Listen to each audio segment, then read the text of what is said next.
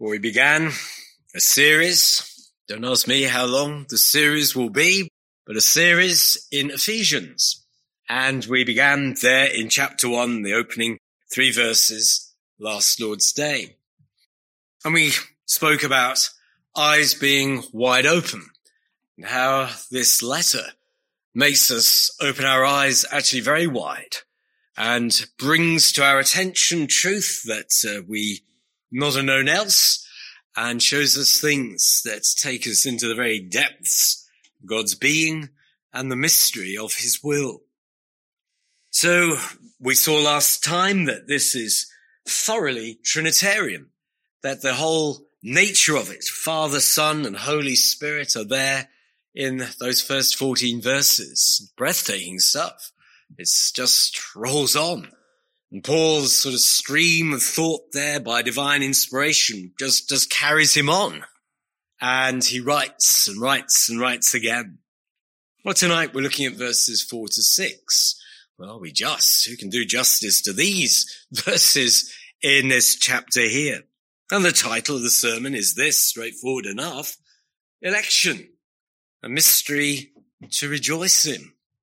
Yet that title can seem a little difficult to get our minds around, because no profounder truth than this: election, there we read, chose us in him before the foundation of the world.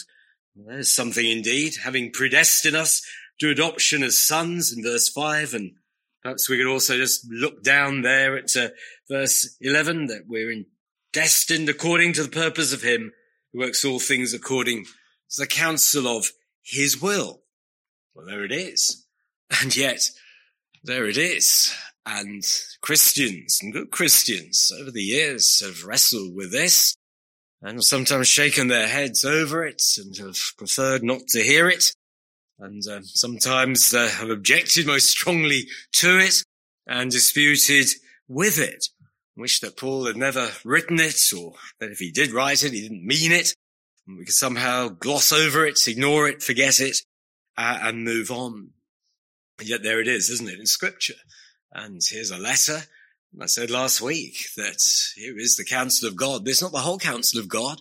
There's more than Ephesians in the book of Scripture.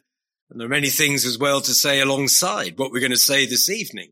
And there's not time to say it all. We say that at other places and other times. We're just trying to say what we find here. And the first heading is this. This is a reason for praise. I don't say that because I've discovered that myself. I say that because that's what the apostle is doing here. And the whole note on which he speaks is one of giving glory to God. That's why the superlatives, and that's why the constant references to the praise of the glory of his grace comes in. But actually this is doxology. This is praising God, this opening, this eye-catching, attention-grabbing opening. Whatever else is going to follow, and there's some immensely practical things. It's not lost on us that we are to be there holy and without blame before him in love. And how to be holy without blame is going to take up a fair few chapters of Ephesians later on. But here we find him speaking of, well, no, he's rejoicing in, isn't he, the very purposes of God. And he's not being provocative in that, and he's not setting us all a problem which doesn't seem to have, as we contemplate one truth and another truth in Scripture, a ready-to-hand solution. And yet, this is revealed truth, and this is doctrine. It's not only here in Ephesians, it's elsewhere in Scripture. And I suspect for quite a few of us that we've wrestled with this and the implications of this, and perhaps are still wrestling with it and still trying to come to some kind of accommodation with it, and to find ourselves in the passage alongside Paul, who is blessing the God and Father of our Lord Jesus Christ, for blessing us with every spiritual blessing. And he traces that spiritual blessing from somewhere within the greater, more mysterious will of God, that purpose to predestine, that purpose to choose people, ordinary people, very insignificant people, in fact, sinners, and to choose them in his Son to receive the things that we receive. And he goes on to speak about all that they receive. And the Lord willing, from weeks ahead, we're looking at the redemption through his blood. And Christ, he's bringing us sort of through from the heights of this mystery of God's will and eternal counsels to the very focus upon his Son. And if we then want to know, well, how did that happen? Then he tells us about the Holy Spirit. And it all sort of fits together, and it's all one long sort of passage of doxology. And that we're meant to take away from this, not fear and trembling or confusion or anger, but actually to wonder, a mystery. Yes, we can't fathom all of this. We can't pretend to be experts in this. This is well beyond my pay grade. And to resolve all the tensions or the implications of it, I'm afraid you and I are going to have to wait for eternity to reveal those things. But for myself, well, curious journey. Pastors and preachers, well, like all of us here, we've all had curious journeys. We've been here and we've been there. We've had less theological experience or lack of it, or that theological experience or lack of it, and have had to come to the conclusions we did, perhaps hold positions now that we didn't hold then, and change our minds on things as we travelled along and as we wrestled with Scripture. And so curiously there, I look back to my conversion. Wow, I couldn't explain that for myself. I found myself converted, and that didn't come from me. And that left me there actually, and for a fair few years, quite perplexed. How come? How come that which came from above, that was just supernatural, and I sort of knew it, and I knew that something had happened to me that I hadn't looked for, and that I hadn't been even wanting, that surprised me and overcame me, overpowered my resistance and opposition. And I felt very much like Lot, who was almost protesting with the angel up to the last moment, but was sort of dragged. They seized him and just pulled him in. I felt that had happened to me, that I'd been pulled in, and that something had overpowered me in doing that. And I thought that was God. That was God. Though I couldn't have articulated it, and I couldn't have placed it within a theological setting or given it any kind of wider context. And yet the implications of it, I have to say for myself, were troubling, as I realized, well, why doesn't it happen for other people? Has it happened to me? Why me? Why not them? Why? And how does this all work? And it can be very perplexing, and not a few Christians have somewhere within that have found it hard work, and maybe have stopped and needed a bit of time out as they try to get their finite minds around some infinite truth and try to get near to what the counsels of God are. And I can remember writing things where I was mightily perplexed myself. Why so many people seem to fall away? We're in a church where we had loads of people come in, and we had loads of people go out, and they might be baptized, and they all look very cheerful and hopeful, and we saw nothing of them. And you thought, well, it looks as if some people can become Christians and then cease to be Christians, and to wrestle with that. But then we keep reading Scripture, and certainly for myself, just reading John's Gospel, and you have to surrender. In my view, you have to surrender to it. And there is this election, there is this choice that God exercises, and it doesn't do any damage or hindrance to his love and his purposes, to all of his character.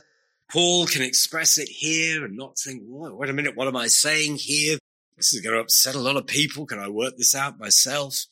He doesn't actually feel the necessity to do that. And we have to offer ourselves up, don't we there, to the will of God and to his teaching. Some preach this, I would say, too aggressively, and sort of with a vehemence that doesn't really become what the apostle is saying here. I don't find him being aggressive in this. I just find him caught up in a sense of wonder. And I think that's what we're meant to do, be caught up in a sense of wonder, not with all the questions answered, not with everything perfectly lined up, but with a sense of wonder and the mystery of it all, yes, but an amazement. Newton didn't write Amazing Grace for no reason. It's Amazing Grace. And Paul seems to be very much with Newton in this and how he expresses it here. But some, I guess, are too aggressive and too combative in it and riding roughshod over people in that. And that sometimes it can make us back off a little bit from them in that way. Some are still fighting with the Roman Catholic Church of Luther's day and are still sort of warring there in a manner that, well, perhaps then had its place. And it's not as if the Roman Catholic Church today has really greatly improved much over the Catholic Church of Luther's day. And that may not quite be where the Council of Trent was, and would probably quite like to back off some of the infallibility that it has sort of invested in some of those comments, and would probably prefer to ditch much of it. But there it is, and it's still no friend to true evangelical truth. That some seem to perhaps be overly aggressive, as though they're fighting some battle of yesteryear. Maybe, and really here I'm only speculating a little, maybe the doctrine was less controversial once upon a time. Maybe in the light of what I read in Deuteronomy chapter 7, the way that God chose Israel. Well, he said it, didn't he, in Deuteronomy chapter 7. It wasn't because that they were somehow a bigger nation and caught God's attention and he thought he better get in on this and kind of give them some preferment.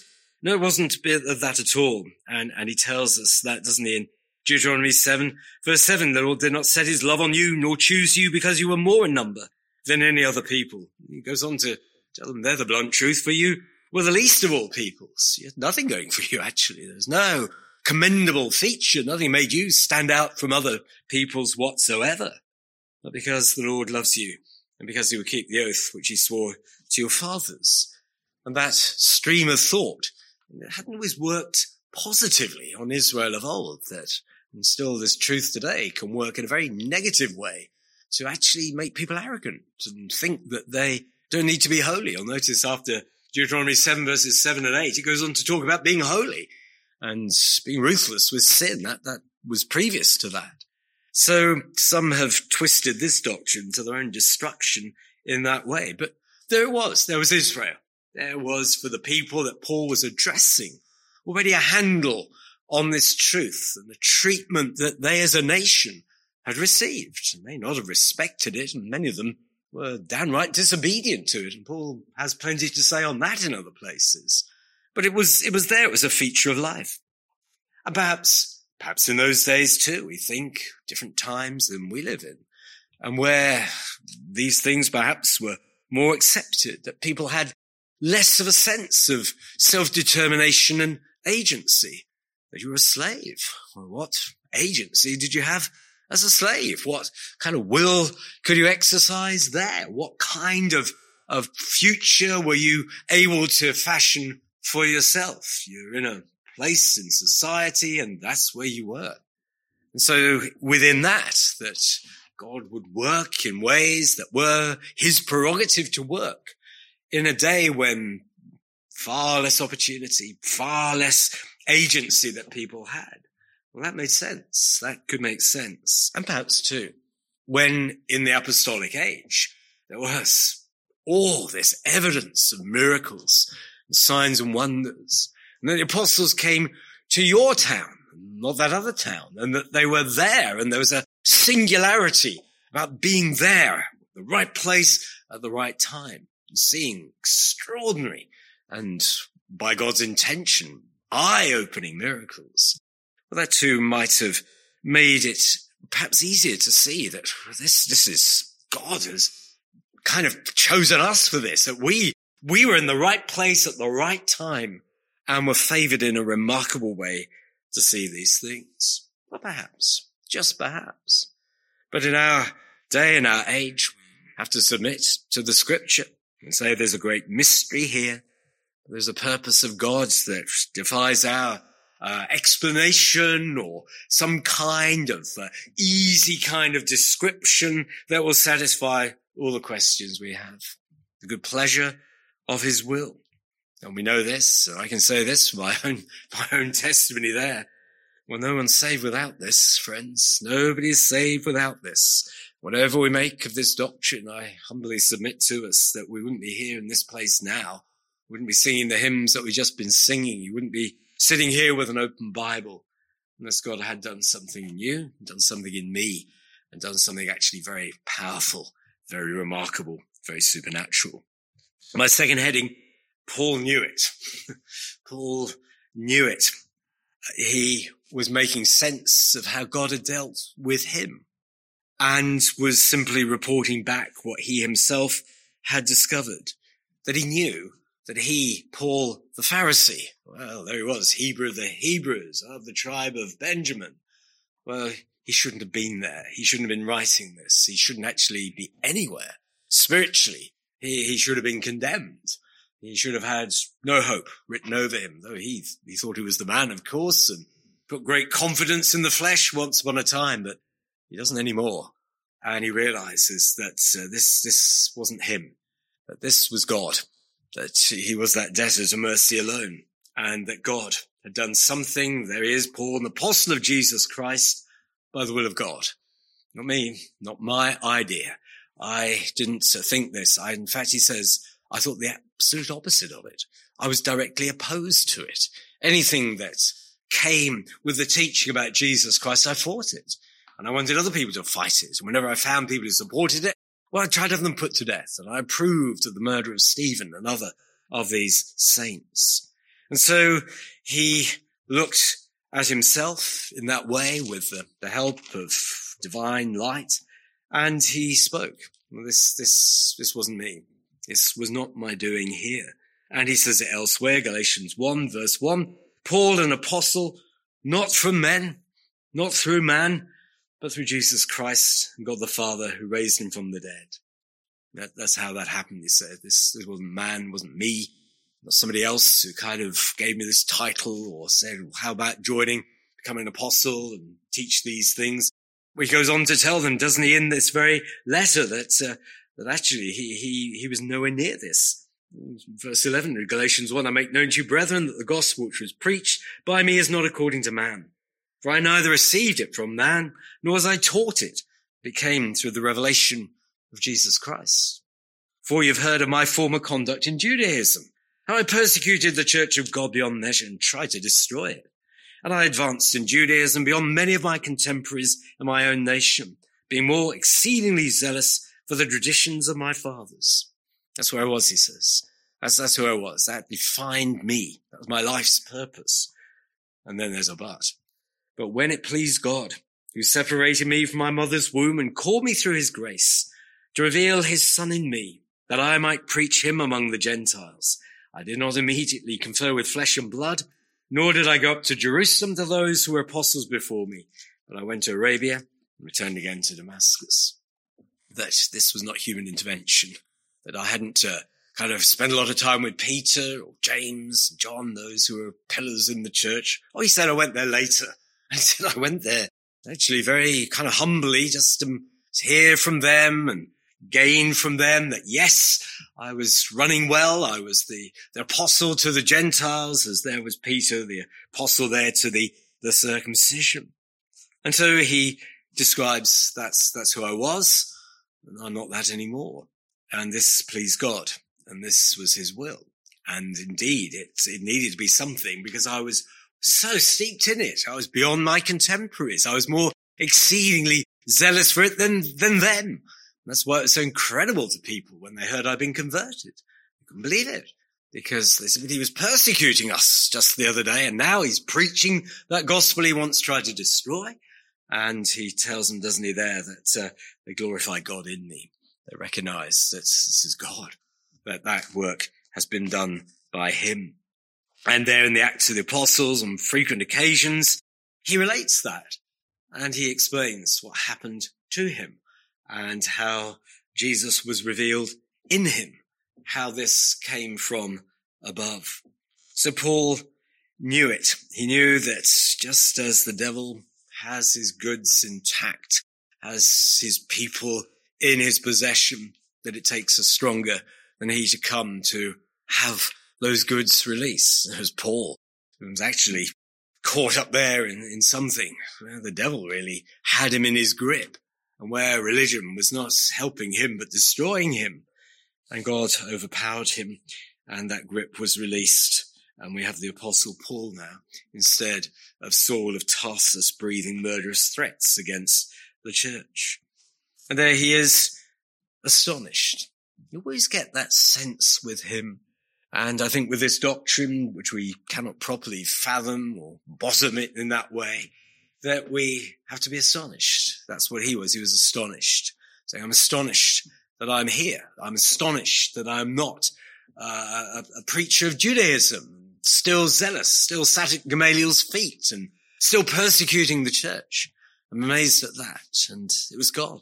It was him. This has no other explanation, he is saying. And so readily he ascribes all to Christ, doesn't he? We noted that last week. Did I top them up? I think I got 46, at least 46. I'm not going to claim to be the final vote counter here or anything else, but 46 mentions of Christ Jesus, Jesus Christ, Jesus as Lord. In this letter, he just keeps referring to him because it's natural for him to do that.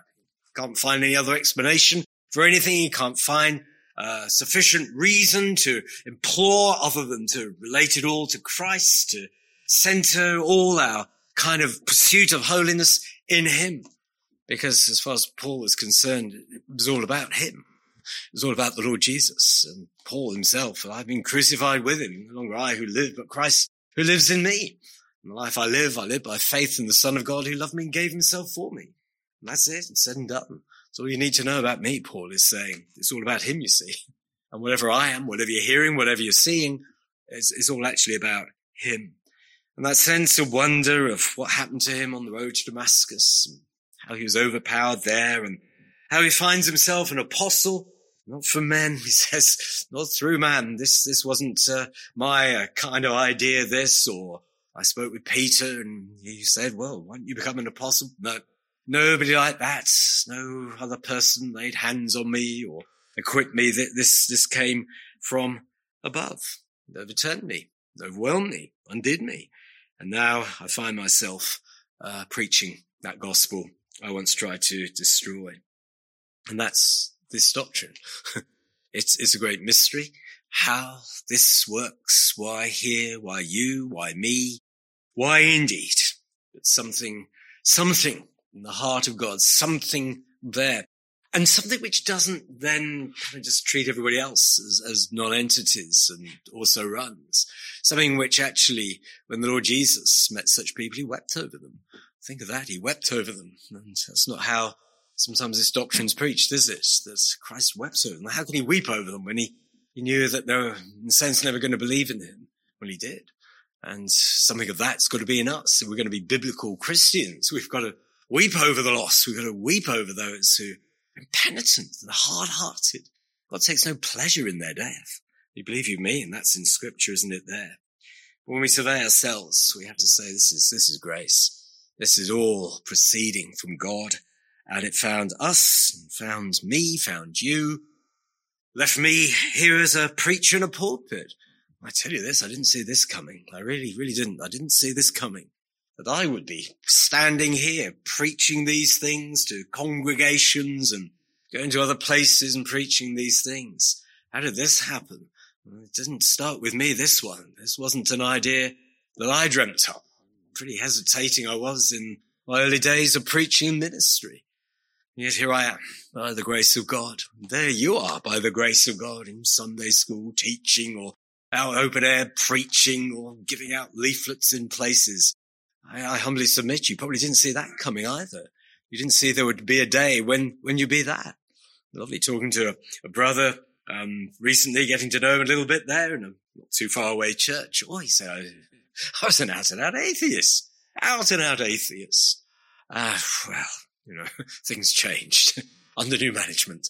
And, well, not now. He's an elder in a church and a preacher, and only too happy to be that. And I'm sure he would be here in this passage saying, that's me too. That this came from somewhere else. This was supernatural and spiritual. And I really, really could never have seen myself here. by rights shouldn't be here, should still be an atheist. And by rights, any of us should still be whatever it was we were before we were converted. My next heading, God is too small without this truth. God is too small without this truth, that somewhere within it, that we take away from him something and give ourselves too much if we, in a sense, rob him of this and say, no, that's not how we're going to allow you to work in this. That it isn't about us getting it, working it out. It's about him working us out, getting us. It's about him, as I've used the words already, overpowering us, overcoming us. It's about him drawing us, opening our eyes, revealing to us. And we owe our debt in that direction. Not about us recognizing a good deal when we saw it, or shaking hands as this is the best offer that we've ever seen, and there's nothing else better there, so we'll close on the deal there. It gives us too much power and expects too much of our reasoning, our willing, our choosing, our recognition. It gives us too much, and Scripture says you haven't got that. You're dead in your trespasses and sins, and you haven't got that. It's not going for you that. You need help before you can see aright, think aright, will aright, and desire aright. And that is God's gift to us. It takes too much power from him, that we have his power instead of him having that power. And we have his rights, which we've taken to be our right. And Scripture sort of prizes that out of our hands and says, no, there's mystery in it, and is well beyond our explanation. And the apostle doesn't give us an explanation here, and you'd be hard pressed to find an explanation in Scripture in that way. But yet, that's where we are. We make God too small without this truth. We make ourselves too big with this truth. We get him out of a biblical proportion, and we get ourselves out of a biblical proportion. And so we realize that it's not something that we do. It's actually something already been done, and that there upon the cross, that's why Paul is going to not stay with this for the entire Ephesians. He's now going to take us to Christ, isn't he? There upon the cross, that is where these things really came into focus, and God's great purpose for us is to be seen unmistakably. And there we are accepted in the beloved, this good pleasure of his will, this adoption. Why? To be sons by Jesus Christ to himself, that there was in Christ that which God intended for us. And so my final heading is, it's all mercy. It's all mercy. And we struggle with that, and it's difficult to just always hear that. And so why mercy to us, not mercy to others? We can't answer all of that. But we're meant to be in our own situation, reflecting on that and saying, well, however this worked, whatever the deeper plan of God is, whatever this choosing and this election is all about, there was mercy. And that mercy found you, and that mercy found me. And it didn't find us that we saw somehow that we had some kind of trade-off here and transaction to do, or that was some teaching that we had to believe. It was a person, wasn't it? We had to believe him. It was Jesus Christ. It was him. That's what we saw. The mercy was revealed to us in him. And we closed with him, didn't we? That there was a person-to-person experience, that we were not dealing with some abstract formula or kind of sitting there and reasoning this thing out. There was a cry from the heart. There was a need, an urgent need that we became slowly or quickly aware of, and which took us to him because we could see in him. We weren't theologians, and we couldn't have found scriptures to explain it all, but we found in him and him only what we need, that we were taken to him. There was something about him so attractive, so necessary, so important, so urgent, so vital, that we knew it was about him, and it was about our eternal destiny, and that it was about him where we would spend eternity. And however that thought, whatever language we had, and however God worked in us, whatever illustrations he used, and whatever experience or lack of it to date that we had, that was all sort of brought into the process. And then we found ourselves, well, against our will at times, against anything that we had thought or the script we had written for our own lives. We found ourselves compelled to honor him, compelled to come to him because we couldn't not, because we knew that we didn't, that we perish in our sins. We knew that whatever questions lay unanswered, whatever lay ahead, however difficult this road would be, what it might require of us, that we needed him, and we had to have him to be our Saviour and our Lord. We fell into his arms. And there to us, whatever was happening beyond our comprehension, there was a most attractive and the most beautiful Christ. There was an irresistible Christ who was exactly the Christ that we needed. And like the Ethiopian eunuch after he met Philip, preached Jesus to him as he was wrestling with Isaiah 52, 53, and how then Philip told him about the Lord Jesus. And there was water, wasn't there? What's to prevent me from being baptized? And well, if you believe with all your heart, you may believe that Jesus rose from the dead and he's the Son of God. They go down into the water, and then the Ethiopian, Philip's taken from him, sees him no more. He's taken to Azotus. And the Ethiopian eunuch goes on his way rejoicing. He takes that rejoicing, we think, there's some distance as the church is founded in Ethiopia and grows and, well, is part actually of an ongoing story there. So there is much mystery in this, much unknowable. There's a part there, isn't there, of God, impenetrable to us, something in his immensity and in his glory that we simply cannot fathom. But we find that what has come out of that and has met with us has been mercy, overwhelming mercy that we did not deserve, that we weren't even looking for some time. But then we discovered we most needed.